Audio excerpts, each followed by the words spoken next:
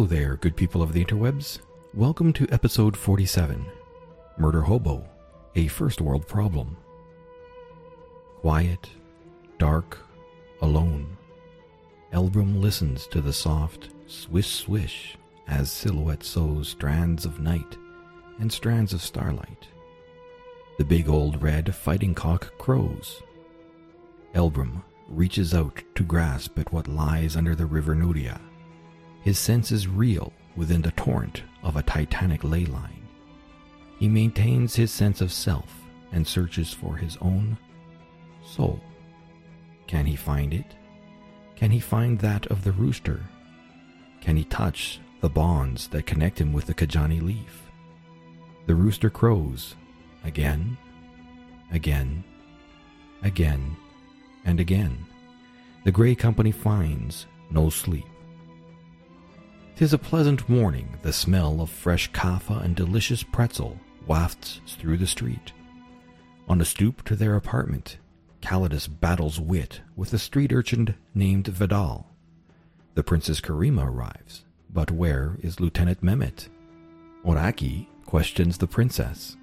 Will she travel to Dabu? Why doesn't she look like other gnolls? And finally, once more, the Grey Company enters the Growling Sanctuary. Do you want to know more? Then sit back, stay tuned, and enjoy.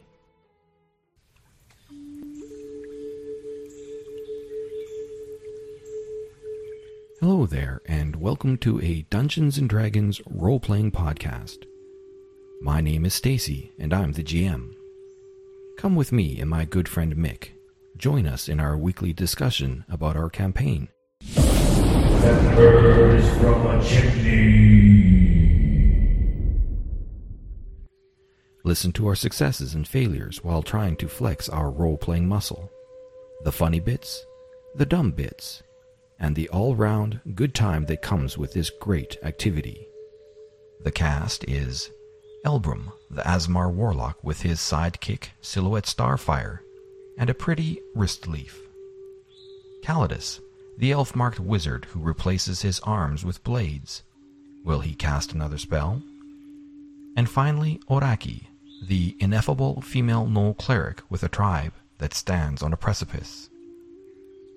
The campaign setting is the Southlands from Cobalt Press.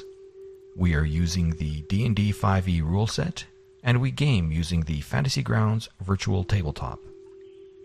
So that's the cast. That's the campaign. Now, good people, welcome to the show. Welcome back, people of the interwebs. I'm here again with my good friend Mick to talk about what we did. Well, this time around, it's almost been a week since our last game, just because life. So moving on to what did we do? So in that session, this was a continuation of downtime. It was like really only a day downtime, but you guys are back at the apartment.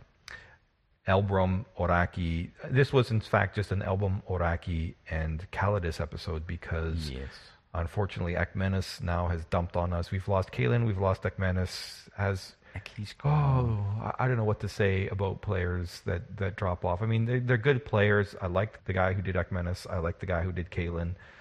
Just life their and lives committing overtake to it. them. Yeah, as always, right? Finding a stable group. And you and the guy who plays Elbrum and the guy that plays Oraki are, to me, like treasures. People who enjoy it and really they enjoy what's going on. They enjoy the story. And it's important enough to them that they will make time for it. I understand us because we are older in life and stuff like this. And it's just a lot of fun. We're just weird. There's a lot to be said for unemployment. If there was a lot more unemployment in the world, there'd be a lot more people to play. True enough. If they've got jobs, and if women weren't invented, then of course they wouldn't have families. And so women weren't invented. Just be blokes playing good games. Lord. Yeah. Hermaphrodites. The human race I'm just is thinking like we'll just get hermaphroditical. rid of the women and then we'll have one generation and that'll be the end of it. That's the end of this world. So families and jobs, that's what does it. Yeah, it is. Families and jobs. If you want to be a player, you can't have a family and you can't have a job. Found out that the player who did Akmenis he was a high school student, and he was going back to high school. High school restarted. So he joined up in the summer vacation, and he had to go as soon as summer vacation was done. So we're going to ban women, jobs, and school now. That's it. I'm banning school as well. Yeah. School is interfering with my fun. Yep, damn it. Kalen, well, he said he needed to go and do some... He was working with the local politics or something like this, so politics too. Wouldn't have happened in the 1920s. No. Yep. I don't know. Back then, 1920s, there'd be none of this high school. It'd just be child labour. We'd have them on tap all the time. Yeah, there you go. That's exactly what it would be. Well, and this wouldn't have fun in the 20s because there wouldn't be VTT. Well, I always time shift the technology into the era that I want. Yep. Yeah. Then that would work. It works really well. Yeah. Yep. Although it would be... You just gather your minions up from the street, those homeless children that can... You'd bring them up to make them great players. I still would like to have some women within the campaign just to see how different it would change up the dynamic of... So instead of a guy playing a female, real females playing females, and seeing how that dynamic would shift, what would they do when they go into that dungeon or wherever? How would that change? What decisions would become important? Wouldn't make a hoot of difference. You don't think so? No. You think it'd still be murder hobo? Oh, well, if you look at our group, I don't think we're murder hobos. No. But I just don't think that it'd make any difference. I'm not convinced that they... It's hard to say. I haven't... change. I mean, the women that I know, if I could get them to play this game, would be just as nuts as we all are. They'd be just as bizarre. If the creative people out there... In Sleeper Island, did you ever play in a session when there was a female? I think I played in one. Oh, you did? I remember a couple, and the interesting thing about that, in Sleeper Island, the one played with a female, and she just, like, hands down left the rest of them for dead. So that was, like, one experience. Was it the one that was talking? Don't know. I had one episode where there was one female player, and she did a lot of talking. Nothing wrong with it, but I liked it because very clearly I could see she talked because the guys wouldn't talk. They were all very, very quiet. The guys needed a lot of egging to in order to start talking. And when she was there, they went even more introverted because... That's interesting, yeah. Okay. Yeah, it was hilarious. And I was just sitting there, and I was just laughing my ass off in the background because I didn't care. She wanted to go there. Every guy had a chance. And I know one guy after was like, yeah, she didn't really give me a chance. And I was just like, you take the chances you make them. That's up to you. If you don't have the courage to make an effort to role play because someone else is, very clearly she would talk because she could hear the silence. And so she would speak up into the silence. It was very clear to me that I was hearing that. And I think that's if you choose not to because you are introverted, you're on a freaking phone. There's no body language involved. You're not looking at her. I think that's the thing is that whether it's male or female, there have been lots of games that I've been in where you've got 4 players and 2 of them you don't hear. So very true. And you can walk into a game and there is the one dominant player. Yep. And within 10 seconds of it, it's like, there's a one dominant player. And there'll be 3 people who won't say anything. Yeah. And then sort of watch the dynamics roll along. Yeah. And after about 4 or 5 minutes, I just come in over the top of it. And that's it. And the dominant player that was there at the start, it's almost as they were waiting for someone else to play. Yeah, yeah. And then you just the 2 of you become the dominant players. Yeah. And the others don't say anything. I don't know how you actually get people to engage. Well, this is why I liked our group, because you and Oraki and Elbrum, you guys all equally share the spotlight. Yeah. Even when Kaylin and Akmenis was in, everybody was there was nobody who was being silent because everybody wanted to vocalize, everybody wanted to role play with each other. I really enjoyed it. Whereas I have been, DMing in a bunch of groups where you really got to push that person to come up, or they just never dominate. They just, and sometimes, maybe they're happy to be in the background, right? And I think dominate's not a good word to use. Yeah, it really it's whether they're extroverted out there and extroverted rather than, because dominate makes it sound like they're putting the other ones down, but it's it's not. You've got to speak up. You've got to say something. Yeah, unless you're just happy to be there and listening, And then, because I've sitting there in a couple episodes where people are just, they encounter something and it's just dead quiet, roll. So like you're just seeing the results. The DM isn't even saying that there's a hit. They're just very clearly rolling based on what's going on in the combat tracker. And I'm just like, that's not fun for me. I'm just sitting there dead quiet and I'm just like, oh. Mind you, I have been in games where there have been a couple of players that are just off the wall funny. Yeah. And my participation has been you can see where it's going and what they're doing. Yeah. And it's just to feed them a line at any particular point in time that gives them another 5 minutes of lunacy. And that's what, this is why I like Acquisitions Incorporated well, because you have your story's moving forward, like the Patrick Rothfuss, the Chris Perkins, the Jeremy, I never remember his name, but the three of them very clearly, and the guy who plays Jim Dark Magic, they work really well with each other so that you get in the lunacy, but the story can still move forward. Like they're still within the bounds of the story, not going off and completely going into some... No. You know? There's almost a time limit on it. We'll start the egg timer, we'll do 3 minutes of silly stuff, and then we'll go back to the story. And they do well, because at the end of the day, you know, they've got their 3-hour session in front of the very large PAX audience, and they keep it compacted within that time. So I have to wonder, I always wonder, how much did Chris Perkins get through what he wanted to in those sessions? Because sometimes, like I remember the one where if you watch the endings to them, it's almost as though someone walks up and goes, here's the time, you've got 2 minutes to go, it's a 2-minute warning, and then all of a sudden he'll say something, we've got an hour and we've got 1 minute and 45 seconds to go, this is what happens, and everyone gets one thing to say, and that's the end of the game. Yeah, pretty much. So he may not get to the end of what he wants to, but they are entertaining. And the other thing about this particular playing D&D is, I think, the time thing. If you go and find games that people play that go this long, or something you can participate in that goes this long, it's a 3 or 4 hour session. There's not a lot of 3 or 4 hour things that you can go and do.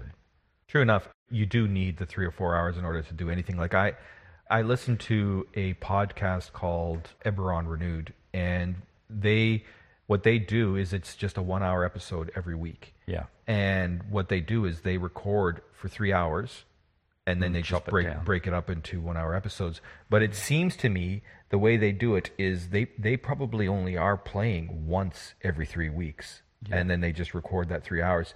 Because I'm just sitting there like, wow, in an hour they hardly ever seem to get through anything in an hour. Yeah, and if you think about it, like, how many 4-hour movies are there that are out there? Normal movies are in for about an hour and a half. We should go and try and find people that play golf and convert them across, because that's a sport that goes on forever. Yeah. But there's very few things that run 3 to 4 hours. 3 to 4 hours. And that can hold it in tension. But at the end of the day, I think the dynamic that we have for sure really, really works, because it is within that 3 hours, 4 hours, we do seem to accomplish quite a bit. I don't know. Sometimes I'm just like, maybe not enough, but it does fill that episode. Like, for example, this one here started out in the apartment. You guys it's late at night. Elbrum's got his chicken, and we finally find out what the whole chicken business was about. So why did he go and buy that big red cock? Well, he wanted to have it because when you guys were in the pyramid, you learned a few things. You and Oraki and Kaelin learned rune magic. You were within the giant mural wall, and certain runes came out to you guys, and so now you guys each have a rune that you understand. Whereas Elbrum, the whole purpose for him being in there was that, and there was a slight pushing from Silhouette on this, was that he learned a little bit about ley lines. So he became a ley line initiate, whereas you guys basically became rune magicians as well. So he wanted to use what he learned, because he hadn't to this point done anything with the ley lines at all. So he wanted the chicken, the rooster, because he wanted to try to, via the ley lines, to get a sense of the chicken's soul. Because his intention is he is absolutely, as a character, that leaf that's growing from him, it needs to go, it needs to go, it needs to go. So his first and second attempt didn't work. His third attempt is now, okay, I understand it's bonded with my soul. I need to understand more about souls. So here's my chicken. What can I do? I'm going to sit here and meditate, get it a feeling for the ley lines and try to sense the soul of this rooster. So he didn't get that far. He managed to at least sense his own soul, but he didn't manage to connect with the rooster. So the rooster probably kept you had guys... something to do with the fact that we kept calling it the big red cock, and that was good for at least an hour of stupidity. Yeah.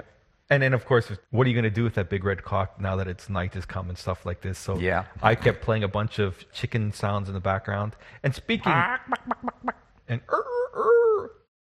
that reminds me. So with the sounds that we do, using a mixer, using the background sounds. And here's the thing. Like, I compare what we got going using a mixer compared with some of the other guys who use virtual cables and whatnot. And we get a lot of compliments. One of the big things that we get a lot of compliments about is the sounds in one of the sessions that we do, whether it's from Sleeper Island or from with our own game. It's just commonplace now. That's just how we do it. So you guys don't comment on it. We would be disappointed if we didn't have the sounds now. In Sleeper Island, I always hear about, oh wow, that was so awesome in Dagobah Session because of the sound. So one part is the sound application or extension that Deluxe Oz created that allows me to create triggers so that when you're swinging your axe and you smack into something, there's the blood gore sound. So those are based off of triggers. The other is my ability then as ambient noise to play an ambient song, ambient sound. You guys are in a cave sound, dripping water, or it's nighttime and the bloody rooster is keeping you guys up at night. So play a bunch of rooster noises and chickens clucking. So and that works really, really well. And the sound levels come across really, really well. At least I hope they come across really well for you guys. I can never tell because for me, it's crystal dang clear, and sometimes I think it's almost too much on my side. But on your guys' side, I'm always concerned, are the levels enough because it's going across the internet and that's fine. But anyway, if you don't like it, you turn it off. Well, you guys can't now because previously I used to have it so that I had 2 Discord connections. One was a sound Discord and one was me talking. Now that I use the digital mixer, I don't bother with that because they can all happen through my one channel and I can drop off the ambient sound or the sound effects as required. And this is, like in a couple of other guys' sessions, they still use the other Discord channel and the sounds are so dang intense that, I turn them off because it's just too much. Yeah. If I'm sitting there and the ambient sound is too high, it's just so distracting. Anyway. So, I included a lot of... Back to the chicken noises at nighttime and how it's keeping you guys up. And of course, that works. When you do stuff like that, when you're like... When the players do something and you create an event around it, it helps the immersion. So you've got a chicken. Okay, great. I'm going to do... My reason for this chicken is I got to go in there and learn about souls. All right. So the consequence of that now is that everybody stays awake at night because the dang chicken's clucking. Yeah. And how do they get to sleep? So, as a DM, taking a situation that the characters have created and then creating an effect off of that or some kind of a consequence. And that's, to me, that's the good thing about DMing is consequences to the decisions. So if you decide to do something, and it's the players can too. You can also create your own consequences from the point of view of, well, he did, didn't he? I mean, he had the chicken in his bedroom and then he put it outside. Yeah, and that kept us awake all night. Yep. But I mean, otherwise too, like as a player, I enjoyed this session I was telling you about recently. The DM, brand new characters, level 1s, starting on a new game. And I played up the point of, we were forced into a situation where there's these bandits beating up on this other guy. And the reality is as players, we wanted to rob that guy, but there was these bandits already on him. So we killed the bandits. I played up the point of view of this was the first time my character killed. So the cause was we had a fight, and I as a player made my own consequence, which was this ridiculous reaction over having to kill someone. Which is, as a player in any game that I've played, whether it was Murder Hobo or not, everybody kills other humans indiscriminately. Not often do I hear, even streaming on the stuff that gets streamed, do I often hear where it's a brand new stream where a character kills another humanoid that they think anything of it. It's so well ingrained in us that, this is a game, death is a part of this game, I just killed. Doesn't matter that it was first time or not, it's just glossed over. So I wanted to make a point of not glossing over it. So to me, yes, you have the opportunity I would of say creating that, consequences to yourselves. as my children would say, first world problem. Yeah, very true. First world problem. First world problem. Yeah. If it was 1066 and the Black Plague was running rampant through our area. Yeah, true enough. Yeah, death would be that'd be all around you. You just go, yeah, fine. Yep. Point is, chicken, consequence of the chicken with the clucking at night Lack of was it sleep. disturbed you guys. Now, of course, I didn't let this go into the effect of having exhaustion or anything like this. But the point was making a consequence from a decision a player created. Now, that's one of the things I do enjoy doing. The other thing that I had happen too was as he was finished with his chicken and taking it out, I played up something that Silhouette was doing. And I was curious to see if anybody made any comment. Now, I know from the point of view of in the game, in character, you and Oraki were asleep. But I wanted to see, I did something with Silhouette that I wanted to see if anybody questioned or said anything out of character. Nobody said a thing. And this was where I had Silhouette sewing. So she was creating something, and she was pulling strands of night and pulling strands of starlight and creating something with it. But yeah, nobody commented out of that. And I was kind of hoping that someone would. Yeah, one of those things. Well, we can go out of character. We could, Yeah, true enough. You can go out of character. But I was excited to see if something would happen, but no. Was it? Yeah. Well, you can tell us all now. No, I'm not going to tell you guys all now because it's going to create. Because if we'd asked the question, then you would have said the same thing. You're asleep. You can't know that. Yeah, I would have, but I would have liked to have seen. I think we're well enough trained to know that any of these things that occur that we're not supposed to see, that we sort of go, yeah, okay, that's. Yeah, that is true. I do and that. You're not there. And when the notes and when we do the intro of the game and we read the notes. Yeah. You always find these lumps of things, like Araki reads notes about things that he shouldn't know about. Like, yeah. That's true. And so does Elbrum does the same thing. Yep. So anyways, the night passes. It's now the next morning. You guys decide that you're going to wake up at 6 o'clock because you want to have a conversation with the Kafa lad who goes around selling they got the guys with the pretzels. And this is funny because to me, this is me taking my time of living in Turkey and remembering what did I experience in Turkey. And yes, now there was never girls. It was always boys who would run around with silver trays of usually chai. Coffee, no, usually not coffee. That was me ad-libbing it in this game. But it was always chai and pretzels. They would have like big plates of pretzels on their head, just freshly baked. And of course, they're like a hand-sized pretzels, the proper size, not the in a bag of chips type pretzels that are dry as can be. And you would eat the pretzels with cream cheese, and it was freaking delicious. So I tried to create that. So the coffee boy comes in, and you do know that every time you try and do a food thing with us, it's like an epic fail because we all just start drooling and then we can't go to the kitchen because we're online. Yeah, and we have to wait until you give us a break. Yeah, wait for a break. Yeah, and so we actually mark you down for doing food stuff. True enough. Yeah. I need to go and now make a cup of tea and get a pretzel now. See? Well, you see, that's the thing is, I was telling Valentina about these pretzels, and she's like, where can I find one? I was just like... In Turkey. God, I've got to actually... These are one of those things, get off my ass. I learned how to make apple pies because I had some downtime, and my family always used to make apple pies. I'd never had a properly made apple pie, so I had to do it myself, and a properly made pretzel, shit, better learn how to do that too. Anyway, the next day, the coffee boy comes, and that was a fiasco too, because I was sitting there thinking, I had some notes about an urchin. What would an urchin be like? How would their attitude be? So I tried to play that, and it was so funny because, Calidus came in, I'll give you a silver piece, and this little cocksure boy, he's like, I'm not going to give you that for a cop or a silver piece. He's very clear. Actually, I should ask this question. What did you think?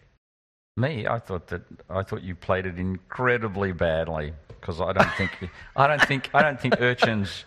I can't imagine the urchins would be that refusing a silver and I think the difference between the copper for the coffee and the silver for the information. Yep. That's about the right the right spacing. You think so? And I think that you were just way too greedy. Your first urchin was just way too greedy. Way too greedy? Yeah, way too greedy and way too arrogant. So he didn't milk it. The second urchin, see, he was far more on the ball, but the first urchin pushed way too hard. Well, again, and I would have thought urchins would be smarter than that. They would have the milked little you kids more that I than- met. So on the beaches in India and like in the big freaking temples Yeah. in Turkey, the kids that spoke English really, really well, Yeah. and which was shocking to me, you'd go on a beach on India and more often than not, very, very broken English, just trying to sell whatever. And the kids though that had a knack and somehow against all odds, they really picked up the language and they could sit there and they were witty as hell, try to get you to buy something. Yep. It just blew my mind.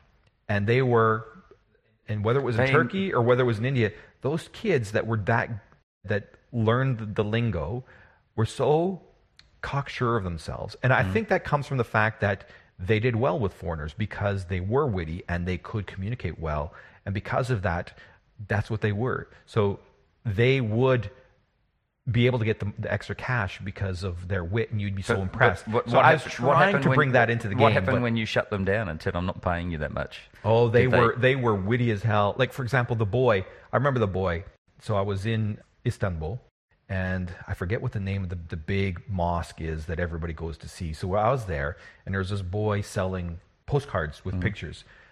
And they were very, very nice. And ultimately, I did buy some because he came up and he's just like, of course, I was trying to be witty myself. And he came up and he's like very clear English and stuff like this. And he's like, Hey, Matt, so where are you from?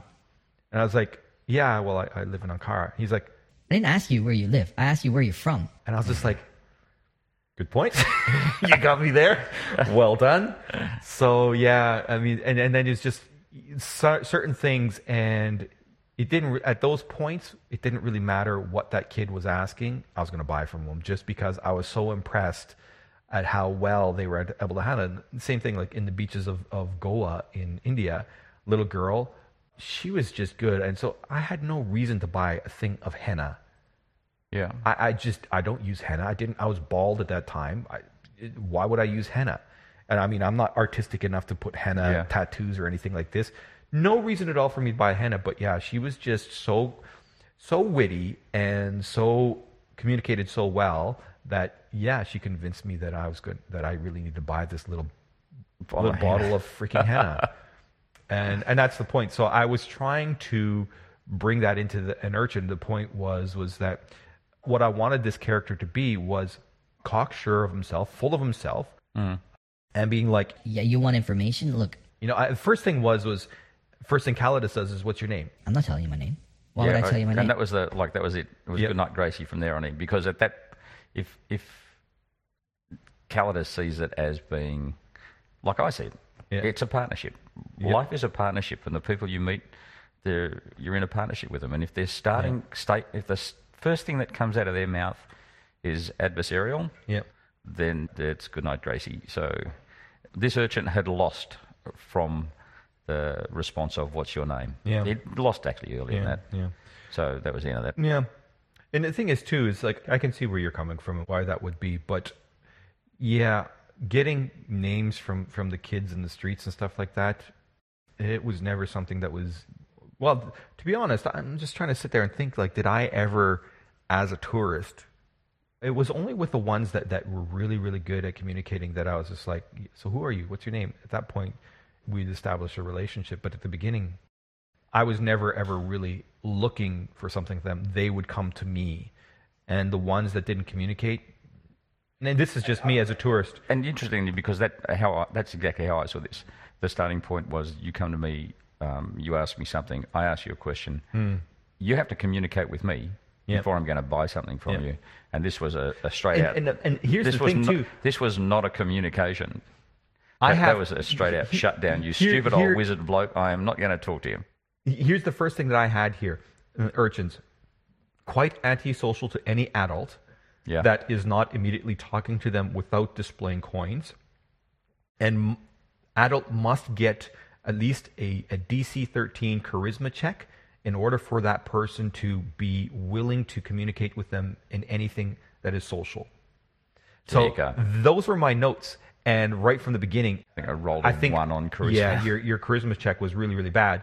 So from the get-go, he was going to be antisocial. And this is one of those things, too, it's where... interesting because I would have thought, my response, my expectation from an urchin is that you won't be antisocial because your livelihood depends on you being social. And so when I meet people that are like this, and so you look at the people that are panhandling in capital cities in Australia, the homeless people, Yep. they are very sociable. They know that, that they here's the can't reason- approach you with an arrogant attitude. Well, here's the thing that why you would be antisocial to adults. So in those street gangs, specifically in India, because I spoke a long time with that girl, I met her on many occasions to find out more about her. What they did is, so they belonged to a family. The parents weren't her real parents. That family was 20 kids. Yep. They ran the kid gang. And so what they did with the kids was, and the funny thing is I've read this too in some stories as well. Specifically, I think of Orson Scott Card. He writes a novel about the Ender's Game, which they made into a movie, and they talk about one of the characters about growing up in the street, and he painted the same picture, which I thought was surprising. So I think he did the research. But yes, kids would belong to these gangs where adults would run that gang, and the kids weren't friends. The parents of these gangs made sure that the kids, you sold anything, another kid would be watching you and be seeing, oh, they made a sale. Well, how much do you make? So that the parents would know everything. So you couldn't squirrel away money unless you were on it in order to hide it from the parents, because they would collect. And so they had the kids against each other. So being antisocial from the point of view of you're an adult, they knew that the adults would use them. So it would take an exceptional kid who was very savvy to get around that. And that's why, like for me, with that girl, what I did was, once I understood what was going on, I was like, we're going to go to, I forget the name of the city. So we were in Goa. There was the capital city of Goa, which is the state.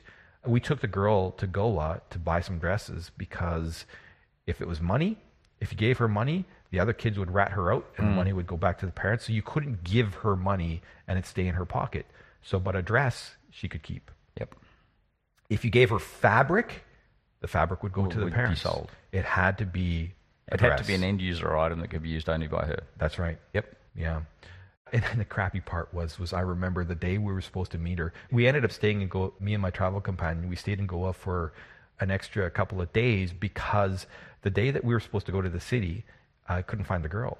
And this was the crappy thing. That morning, she was on the beach trying to sell to some other tourists. There was a cliff on the beach. She fell off the cliff and broke her collarbone. Oh, no. And I felt so bad. So the next couple of days, I didn't see her.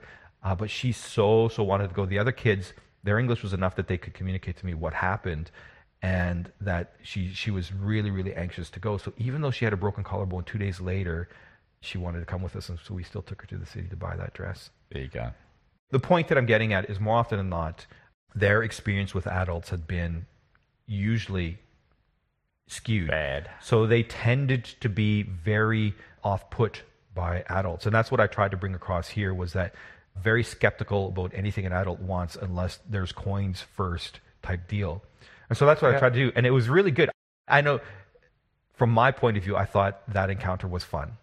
But I know you're like, Ciao, coffee boy. Yeah, off you go. There's the door. Yeah, Don't it was- hitting you back of the head on the way out. That's it. yeah. Thanks very and much. Oraki and Elbrum, silent as can be, this was Calidus. Didn't want to know. And so after that, you guys went out because you were waiting for Mehmet and Princess Karima to arrive. Yep. And so those two guys decided, they took the chicken out to the wharf to feed the freaking chicken. And you sat on the steps waiting for the next urchin to come by. And you waved your hand and eventually got an urchin to come across. And this one was a little bit more amendable to Social. Yeah. What was the question that you wanted to know from them? I just told them I wanted information on a regular You basis. wanted information on a regular basis, but you were specifically asking about... So Oraki wanted to speak to the urchin because she wanted to know if they had observed anybody entering the apartment with regard to the whole Daryl situation and the note from that person called Milo. when you asked, you specifically wanted to know about what did they know about the griffins that had flew off from the Lynas district. Yeah. My whole reason for having a conversation is not to know anything specific. It's to build a relationship so that the better the information you give me, the more money I'll give you. Yeah. And that has to start with a question of, what do you know? And I already know the answer to that. I already know they've gone off to fly out west or out east to do their thing, to fight off the Tuscali. That's what you've heard so far. Yes. That's what I've heard so far. Yep. And so, do I need to know what they're doing? No, I just need to have an urchin to start bringing me the word on the street, what's going on. And so that's where it's going. Observed. Yeah. So you're willing to pay them $1 a day for whatever. And I learned absolutely nothing from the first encounter. No, you didn't. Yeah. So we'll see what tomorrow brings. Yep. But I was surprised too. And again, you didn't do anything with the inks that you bought. I really thought you were going to try your hand at transcribing, but you didn't do any transcribing. No, that's on the list of things to be done. Yep. Yeah, get around to that. There's not. I mean, I don't have anything to gain. There's not. From transcribing? Look at the spells from for what sure. I've got. No, when you look at what they are, they're not. You know, here's something else that I learned as well with regard to spell casting that I think is interesting. So when it comes down to being a wizard and doing a ritual spell, so like at the beginning of the day, let's say your intelligence is, you get like a +3 on your intelligence. So that means you get at level 3, I think that means you get 6 spells that you can prepare for the day. So level 3 plus your intelligence modifier +3, you can memorize 6 spells for the day. So if you've got like 12 spells in your spell book, you choose the 6 that you're going to prepare for the day. And typically, you don't choose your ritual spells as the prepared ones, because if you're going to do a non-combat spell, you do it as a ritual, and it's in your spell book, you can just do it. Now, as a cleric, and if I'm a cleric or a druid, and let's say I have a spell for Identify, I cannot cast a ritual Identify spell unless I've prepared for it. So a cleric prays and their god grants them. So I pray, so they have a list of, let's say, level 1 spells. There's 20 spells in level 1. And say their wisdom modifier is a 3 and they're level 1. So they get 4 level 1 spells that they can prepare. And those would be the spells. If they do not choose that ritual spell, they cannot ever cast that ritual spell unless it's one of the ones that they choose. So the difference is that they can choose that as one of the 4, and then they can cast it and not use it as a spell slot, but it must be one of the 4 choices that they have. And the same for a druid. A druid does meditation, cleric does prayer. So the distinction between them and the wizard is that the wizard doesn't have to use that as one of the selected spells. It can be available to them so long as it's in their spell book. They can cast it whenever they have downtime to cast it. So that's why a wizard becomes really, really valuable, because they've got that 12 spells, and if 6 of those spells are all rituals, they can cast them whenever, and they don't actually have to be one of the memorized spells that they prepare. Whereas druids and clerics, yes, they must pray for it or meditate on it to have it. So Calidus has got, I think he's 5 and 3. He's got, I might have 9. Yeah, I think at levels, you're now level, well, no, only Elbrum got to level 6 because Oraki and Calidus had missed a few days, so you guys are still at 5. Although in this session, you guys will be able to level up to 6 on this coming week. Anyway, when I add them all up and you chuck the cantrips in and all the other stuff that's in there, I think it's 5. It could be 9. No, I think you should be level 6 now with an intelligence of +3. Yeah. Yeah, I think you're 10. I think I've only got 9 for some reason. Anyway, I've got 9, and 2 of them are, as you say, 2 of them are rich, and then you've got the 2 rituals on top of that. That brings the total to 11. Yeah, so, but in your book, I think you've got about 13 in the book. Yeah, 13, and you've got that other spell book that you need to transcribe. So if you could transcribe the other spell book, then all of a sudden your spell book has got like 20 spells. I look at the spells the combination that's available. Yeah, and it's almost some of them.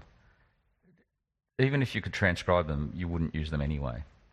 And I think that's where I've got to. I've got to the stage of, I look at the other spells that are available, and would I ever use it? No. See, that's just it. For me, it's imagination, right? And like I look at my spells like mending. when do you really ever use mending? And I'm just like, I've got the spell. When I was setting up the character for the Tuesday session that I'm in, I was just thinking, well, who is this character? And I want to choose power spells, but I was just like, will this guy choose? No, I mean, so I'm not out to set up a powerful character. I want to play up this character. So he's got some ridiculous spells that have nothing to do with combat at all. And I look for every opportunity I can to milk that crap, because why not? Just, I think Calidus is, I mean, when you look at how Calidus plays, there is a lot of, he's always standing in the front line when he should be standing in the back line. Yep. It happened again. Yep. So my spells are frontline spells and combat spells rather than the other ones. And I look at the other ones and go, yeah, okay. You're right. If Calidus wasn't standing in the front line all the time, then it would be a different collection of spells. And this is the thing, too, is that even though you're in the front line, if you're going to be in the front line and be in the wizard, you got to make sure that you're armored and have the armor. As it stands right now, you've not chosen the things that you would need to do in order to be an armored wizard in the front line. So you are an easy target. And this is eventually what happened, because... Look, and I seem to find myself in the front line by accident more often than not. Well, not by design. You ate the special at Crimson Nibblers, and all of a sudden your left arm becomes a knife. Yeah. And there's like absolutely no value to that. And I played that up too, because when you woke up, you'd cut yourself up in a night. I had. You sliced open your beautiful dark weave clothes. I was bleeding all over the floor. Yep. Yeah. So that hasn't worked out to your advantage, but when it came to a fight scenario, I was just... I can stab stuff. Yeah. So we dragged Akmenos along this time, because even though he's now officially gone, he is the fourth character that was being dragged along and basically becomes fodder for whatever combat scenario that's there. Let's just throw Akmenos in front.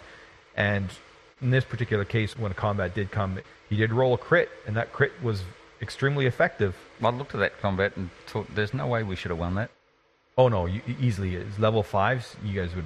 To me, it wasn't a challenge. But you up front, dying for being up front, yeah, of course you're going to die. You're an easy target. I'm sitting there, if I'm a bad guy and I'm smart, I see a guy in an armor and I see a guy in robes. I'm going to kill a guy in robes. Absolutely, I know I'm going to be able to hit the guy in robes. If I try to swing at the guy in armor, my attacks are going to glance off his armor. I was on the wrong side of the pond. For sure. Yep. For sure.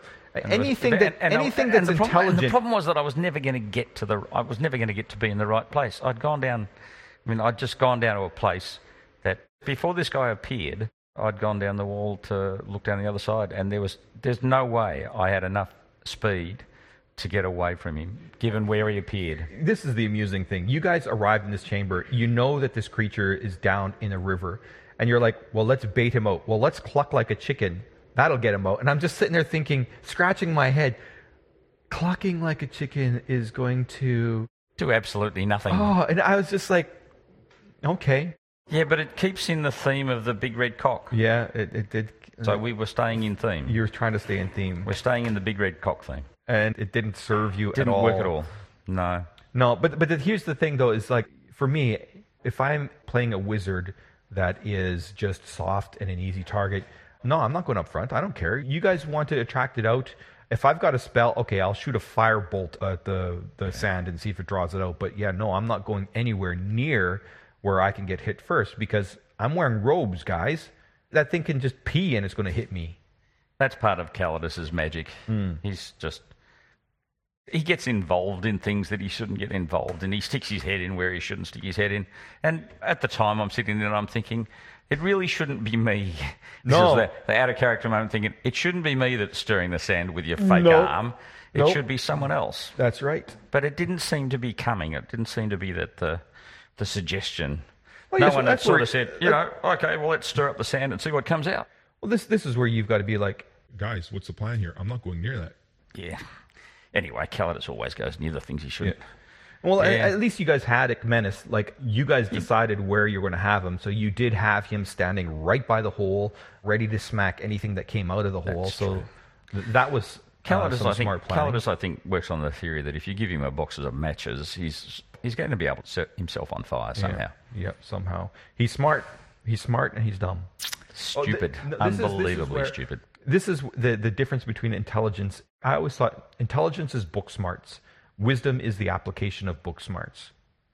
So you can be smart as a lick and understand all of these words that are in some foreign language, but the meaning behind the words, that's wisdom. Yep. So, anyways. We bait the creature, he comes out, he kills me. Twice I think he killed Let's dial me. back. So the other part that I have marked in big letters here that we found out was prior to you guys heading back was, before the Mehmet and Princess Cream arrived, was that you guys learned that Oraki sleeps in the buff. That was a statement that came out that I highlighted because I was like, okay, all right. That was interesting. Yeah. Sure, great. I was a bit slow on that one because I had my brain's going dry, wrinkly, old, saggy.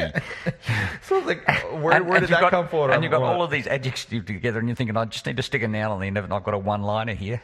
And then, but the problem with that was that Araki sleeps in the buff, and then she ran a line. Yep. And then Elbrum ran a line, and then Araki ran another line, and it's like too late for me then. Yep. That was, yeah. Because it came about. It was, sleeps you in know, the what are you buff. guys going to? The chickens clucking at night. What do you guys do, or things like this? And that's where Oraki's like. Yeah, I just sleep in the buff. I was like, Yeah. All right. Okay. I guess I We can't all need comment psychological on that. help after seeing that. Yeah. Like, I visualize that and go, oh my God. But anyways, so you guys dealt with the urchins. You eventually got one guy that you managed to foster some cash off Some of, kind of relationship. and he told you a little bit of this. And eventually, you guys hung out until Princess Karima arrived, and Mehmet did not arrive with Princess Karima. So you guys started having your questions with her. Do you remember some of the things that were discussed? Yeah, why my system kept crashing. Oh yeah, shit. That was your. We should probably work on that one, figure that out, what was going on. But yeah, so the thing was, I remember one part of that was you were talking to Karima about the Tiscali, and again, Oraki's like, In my language, we don't call them Tiscali, we call them... oh God, what was it? Scuta Rama or some ridiculous word. And I was just like, what? Okay. There was just this little bit of amusing anecdote that she come up with, was just like having a conversation. It's like, oh yeah, we don't call him Tiscali, we call him the Scuta Bama or something like this. And I was like, oh yeah, that was another little Orakiism that just came out at just the right time. That was funny. But yeah, so she came across and Mehmet wasn't there. Do you remember what she said, why Mehmet wasn't there? No. So I think this was the point at which I was banging on my computer with a shoe. yeah, she was saying that she was meeting with Mehmet the evening before, and then Mehmet received a message and he had to take off. What was the message? She didn't know what the message was because it wasn't something that she heard. Where did he go? So you remember, he's lieutenant. He's a lieutenant and he runs the Wharf District, but he was also part of the Sky Guard. Mm-hmm. And the Sky Guard is... Now, I didn't tell you guys in session. I was Is hoping the Sky Guard the guys on the... Are they the guys on the rugs that were flying around? No. What were they called? What was that called? Those were the merchant guild guys The merchant with guards. working Okay. in cahoots with what's the Sky Guard? the Griffins. Okay, so the Sky Guard was... I knew there was a Sky Guard somewhere that I'd heard of before. Oh, so that's the Griffins that went flying off into the sunset. Mm-hmm. Oh, hang on. When did he get called away? Just before the Griffins took Just off. before they took off. Yes. And they're the Sky Guard. And he's the Sky They're Guard. part of the Sky Guard, yes. And he's not a Griffin, though, is And he? you guys didn't catch that because I did mention the Sky So Guard a he's- couple times, but nobody caught on to that. So he's gone association. out to the east. He was one of with the guys Griffins. that was called off, yes. Ah. Anyways, So I should have waved at him and said, goodbye, Mehmet. Good luck. Yep. Don't come back dead. Yep. So he was one of the ones that went off. So she didn't know where Oh, that would he have been went. a good conversation to have, too. Could find out if our heat was out there, too, while he was out there. Mm-hmm. Okay. And so Oraki was asking, Okay, I've had this vision. I mean, are we still on board? and Karima was like, absolutely. And then Oraki was trying to dig into her about her history. And so she was asking, do you know this guy? And she's like, no, I don't know this guy. Because in the vision that Which guy? Oraki had, like you and Oraki have these big backstories. So inside Oraki's backstory, she's got like her entire tribe At one point in Discord, I had sent the vision that she had. I explained the vision, and I tied a part of that vision to one of her tribe mates that was old and had some issues. And so in the vision, that was the same vision that she had where she was with Karima. So she wanted to know, hey, are you related? And this is where you guys found out that, because one of the other things she was asking is, why don't you look like me? And so Karima was explaining, well, I don't know much. My mom left when I was an infant, so I really don't know. I have no idea who my father was. But, there's been jokes that my father is Kwanzi, and Kwanzi is one of the gods of the desert. And so this is why potentially she looks the way she does and why she is very attractive, even across species, is potentially maybe God. Could be. Or it could be just rumor, because she just laughed it off as like, yeah, it's this old joke. She's still very keen on going with Oraki to see the restless prophet, or the wandering prophet, as Oraki calls him. So that was still something that Oraki was clear on. And of course, she was like, well, Mehmet's gone and stuff like this. What did Oraki ask? Something else. Oh, right. Oraki was also wanting to know if she knew anything about the other gnolls that you guys encountered were the gnolls in the pyramid. And so Oraki wrote down the name of those gnolls, which was the Screaming Hunters. And she was like, do you know the Screaming Hunters as well, who are also gnolls that come from Daboon?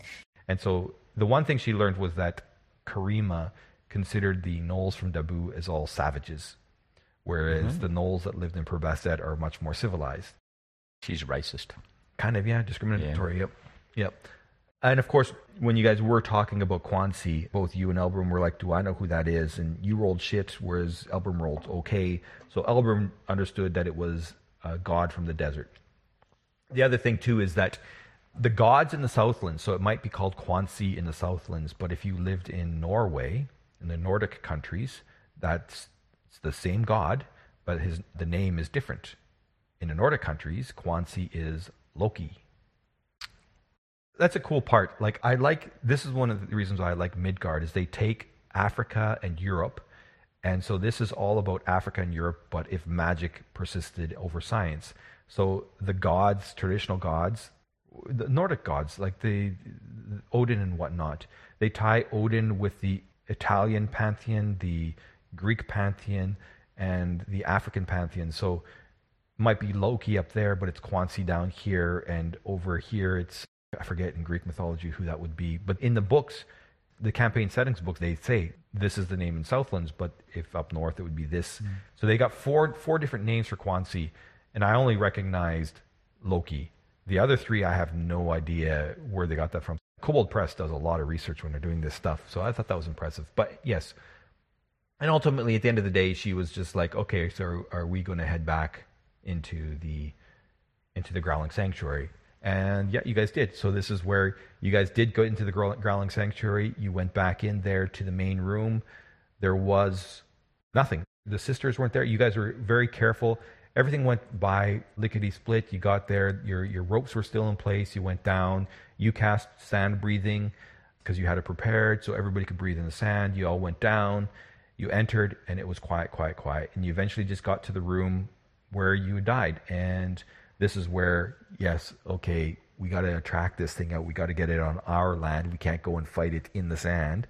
So you guys to try to bring it out, and this is where the first thought was, okay, let's get Ekmenis to stand by the entrance and swing if anything comes out.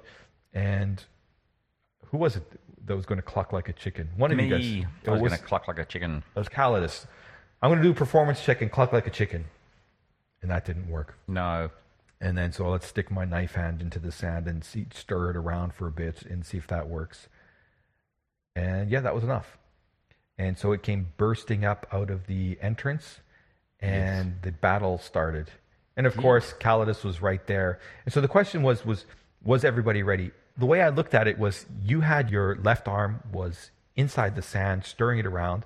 I tried to paint a picture of feeling that the motion of the sand as you're moving it through started to change. From the point of being, okay, my thinking would be, how would you guys react? If the sand started to change, how would you react? So everybody got a surprise attack as it burst out. So Ekmenis swung, Elbrum sent a blast, and I forget what Oraki did. I think Oraki tried to stab it with her javelin. Her and her damn javelin. I don't know.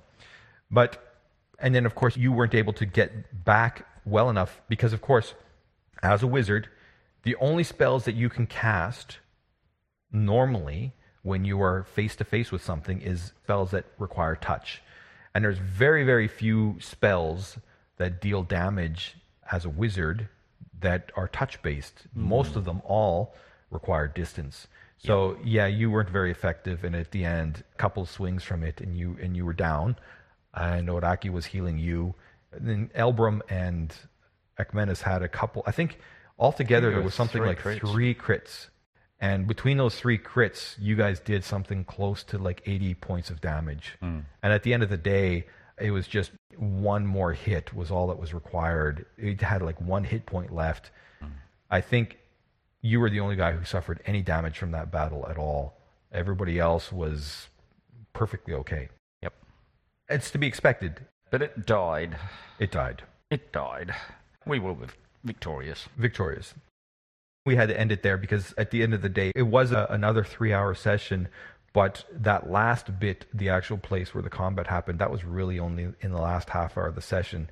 The majority of the session was dealing with dealing with Elbrum trying to use the chicken, and then the conversation with Karima and the conversation with the Urgents. And surprisingly, I mean, the amount of role-playing that you guys do, which I enjoy a lot, that ends to be more often than not taking up the majority of the session is through roleplay.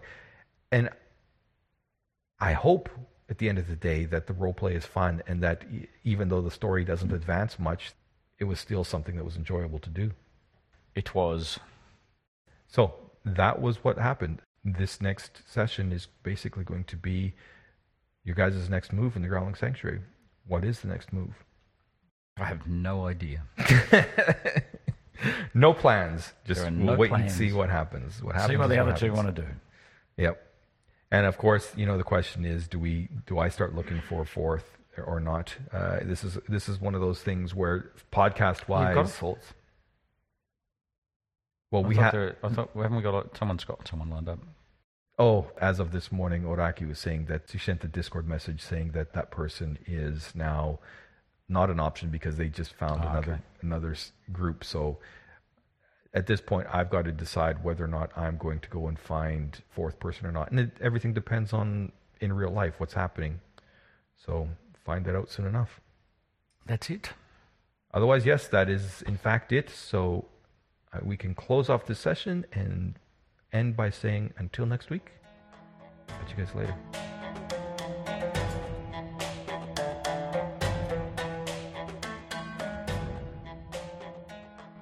Hello, good people of the interwebs. This episode is now done, dusted, and finished. I do hope you enjoyed it, and I'll be back in just 1 week.